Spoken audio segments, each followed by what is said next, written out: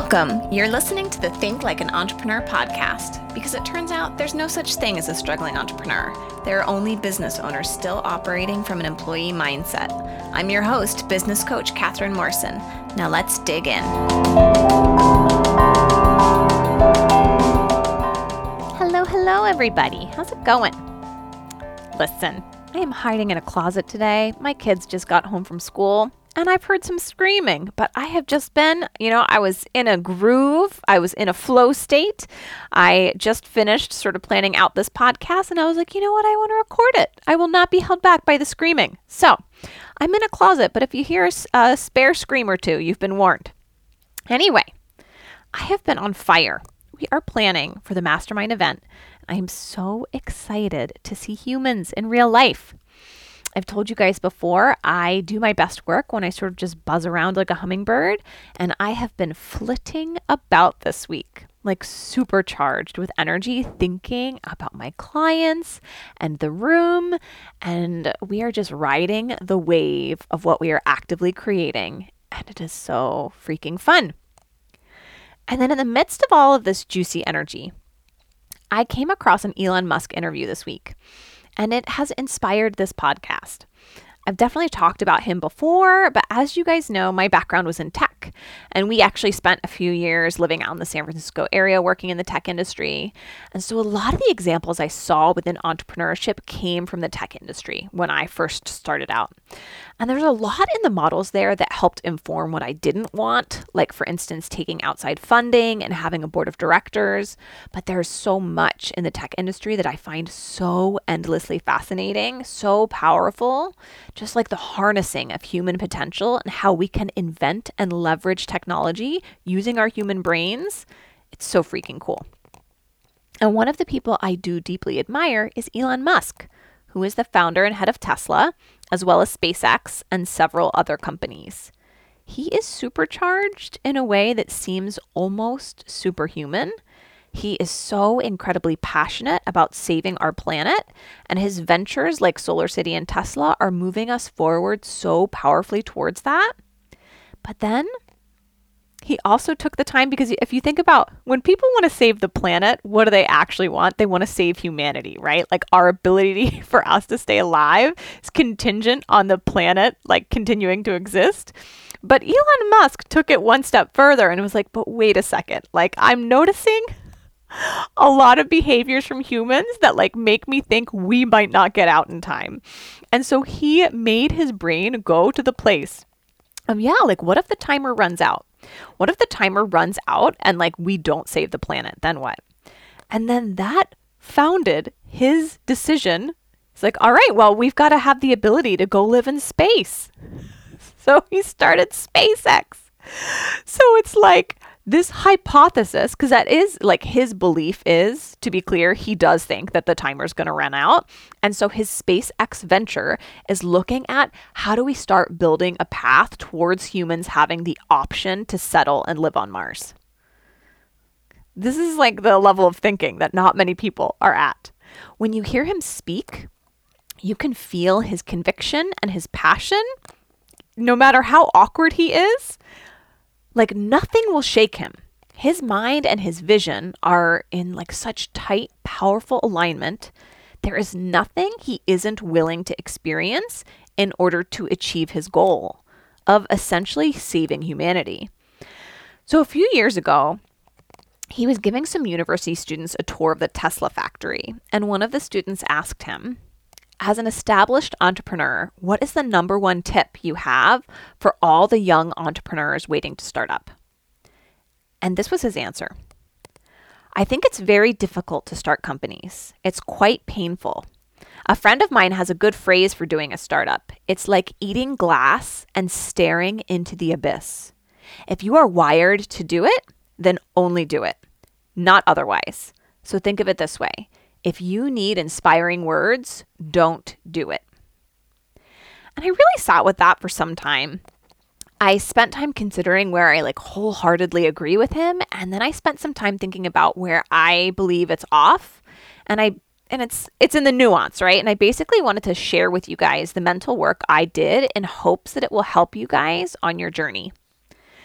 Now, the lens through which I see the world is based on me and my experiences. So, I was a sociology minor in university, and I spent a lot of time learning about how humans are basically conditioned to think and behave based on the systems and experiences they have.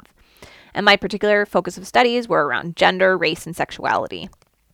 And when you become aware of the studies, like the ones that show that African American children will score lower on tests when they are asked to identify their race ahead of time, you start to see how extremely fucked up our systems are, and also how powerful the programming we are exposed to is in our subconscious minds. And then coming into mindset coaching, it's like, yeah, the programming is extremely powerful, but only to the extent that we live unconsciously and allow our beliefs, behaviors, and actions to dictate our lives. Because what is equally as powerful is our own minds. We have the power to actually uproot and look at all the yucky stuff that's in the basement of our brain, and we get to decide what we want to believe. We get to decide who we are and the values we will live by. The life that we'll create on purpose. I'm going to give another Carl Jung shout out this week for his quote, "Until you make the unconscious conscious, it will direct your life and you will call it fate." And so we could look at Elon Musk's comment from so many different lenses. There's the big ones like, I don't know, he's a white man who grew up in a time when the systems and powers in place lent themselves towards the world being his oyster. He grew up in South Africa during apartheid as a white person. So as we look at some of the big systemic things, it's like check, check, check. No need for inspiring words when your people run the world. But then let's look at his background. He did actually grow up super poor. You guys know I love studying the minds of the world's highest performers. And so I recently actually took the time to read the book that his mom wrote. Elon Musk's mom actually wrote a book. It's like a memoir about her life. And to be honest, it's not even the best book, but I think, I don't know, it took me a night to read it. So if you're interested, it might be worth it. I think it's called A Woman Makes a Plan. And I was particularly interested in reading the book because I know how much environment matters to a person's development.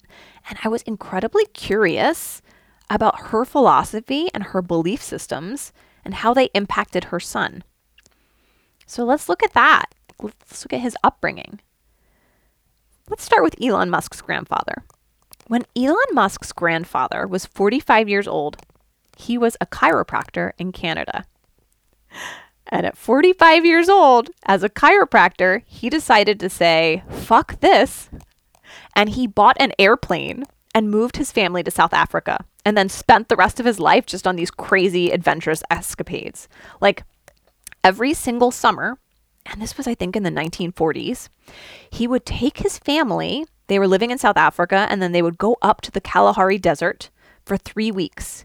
Because one explorer had documented that there were remnants of a lost city, a great civilization in the middle of the Kalahari. So Elon Musk's grandfather would take his wife and 3 small children up there, they'd get water and food, and then he would let scouts on camels know to come looking for them in 3 weeks if they hadn't returned. Luckily, they always returned, and over 12 years, he kept looking and never found the lost city. But this gives you a sense of the kind of family culture that the Musks had when his grandfather decided to make that decision to stop living the life he was supposed to and to start living the life he wanted to, right? When the grandfather decided to basically break the cycle of clock in and clock out. Like in 1954, he took his airplane on a 30,000-mile trek up the coast of Africa, across Asia, and down to Australia. And then when you look at Mae Musk, Elon's mother, she left an extremely abusive marriage at a time when that wasn't normal. And then she had to dip into that well of resourcefulness. And we can do anything. Like, this is just who I am. This is part of like what my family does. We do hard things. And she provided for her 3 children. And when asked in an interview, she actually commented on that time saying, "Poverty makes you work really hard. I remember crying when one of my kids spilled milk. The saying goes, don't cry over spilled milk. I cried because I couldn't buy another milk that day." This woman worked 5 jobs to make ends meet. And the first thing she bought for their apartment was a carpet because they didn't have chairs or anything. But then the second thing she bought, before they even bought chairs or other furniture, The second thing she bought was a computer for her young son, Elon, because from a very young age, Elon was very interested in computers. And then when Elon became a teenager, he told his mom he actually didn't want to live in South Africa anymore. He wanted to move to North America for the tech opportunities. And so this woman uprooted everything that she had ever known in South Africa and moved the family to Canada to support him. When you have a family that will move across the world with you to support your crazy dreams when you're a teenager, yeah, you don't maybe need inspirational quotes, right? When you grow up hearing about a grandfather that traveled the world in an airplane in the 1950s and spent summers trekking across the Kalahari Desert, and that is just the standard normal culture of what people do in your family, doing insane things becomes normal to your brain. Then yeah, you wouldn't need inspirational quotes. Maye Musk, Elon's mom, was asked in an interview about this time of all the crazy travel, all the things that they did, and what it was like to be in a family like that. And she said, quote, "We were so independent and we were taught to be adventurous ourselves and to try all sorts of new things. My dad's saying was, live dangerously, carefully." And when you have been indoctrinated into being adventurous, into trying all sorts of new things, and your family motto is live dangerously, yeah, you wouldn't need inspirational quotes. Elon Musk has unshakable belief because he was taught to. He dreams big because that was his family's cultural norm. And he works hard because he grew up seeing his mom work 5 jobs and never give up on her own dreams while she supported 3 children alone. Like this woman, we could probably do a whole nother podcast on Maye Musk. She's like a supermodel. She was like, yeah, that's just who I am. I'm just not going to give up. And so from this lens, I want to return to his comment. If you are wired to do it, then only do it, not otherwise. So think of it this way. If you need inspiring words, don't do it. But here's the thing. You might be wired for entrepreneurship. But if you have a family whose motto isn't live dangerously, like Elon Musk's family, your family's motto might have been something like stay small and be safe. Or don't rock the boat. Or check these boxes so we look good at the country club. Or do something practical. Right? And when the culture you have been steeped in goes against your natural wiring to be an entrepreneur, yeah, you might want some inspirational quotes to tether to. You might be wired for entrepreneurship, but maybe you're a woman or a person of color or non-binary, or maybe you live in a small town or a poorer country where economic wealth isn't seen or normalized. And so your inherent wiring is searching for something to tether to. And what it might gravitate towards are inspirational quotes. Because everything in your bones knows that something else is possible, that you are made for more. But your brain has been steeped in your family's bullshit, society's bullshit, your second grade teacher's bullshit, whatever. And those words are open a portal into you, right? Like when you expose yourself to whatever inspirational stuff your brain might be seeking out, it opens a portal that offers an alternative to what's naturally floating around in your brain otherwise from its decades of being here on planet Earth from people that don't have those same beliefs. But here's where I do agree with him. You do want to become very aware of if your ability to believe something is completely dependent on putting in an inspirational podcast or a motivational speaker, or if you follow like 3,000 high vibe people on your Instagram, you got to call that. In the beginning of becoming an entrepreneur, it is very normal to not have tons of crazy belief in yourself and your ability to do it. And so leaning on the motivation and inspiration of others can be a sort of crutch when you haven't developed your own muscles. But if you aren't getting your brain coached to change your brain, right, to be the one doing that for you, then your ability to show up totally hinges on whether or not you can get a fresh shot of inspo into your ear. And that is actually an addiction. I want you to think of it sort of like inspiration porn. Like in the worst cases, people with actual porn addictions aren't able to arouse themselves. They become reliant on watching other people. And then instead of them going out and connecting with real humans in order to have an actual sensual sexual relationship, they sit at home and watch other people having sex and get off on that. Like, do a quick inventory and see. What percentage of your time are you spending watching other people do really inspiring things? Like watching mentors on their Instagram stories, listening to podcasts, going and watching motivational stuff on YouTube, whatever, right? And then what percentage of your time are you spending inspiring and motivating yourself? What percentage of your time are you spending doing inspiring things with your life? Okay, so like make sure you've got a breakdown of the percentages, like a very honest one when you look at it. And then ask yourself, what do you want those percentages to be? And here's the deal. This is not an invitation to shame yourself or beat yourself up, but here's what it is. A wake-up call. An invitation to start making different decisions if you didn't like the composition of the percentages when you answered that question. And here are a couple things to keep in mind. When your brain reads or watches something, it cannot differentiate between the simulation and reality. Like neurologically, the same parts of the brain light up, whether you are watching something or literally experiencing it. And so what can happen is that you can sort of inspirationally masturbate yourself and tell yourself you believe and tell yourself it is possible and watch all the other people doing the inspiring things. And the same parts of your brain will light up like it's already actually been accomplished. When really, there's another large part of you that doesn't believe it's possible, but it doesn't feel good to think or look at that part.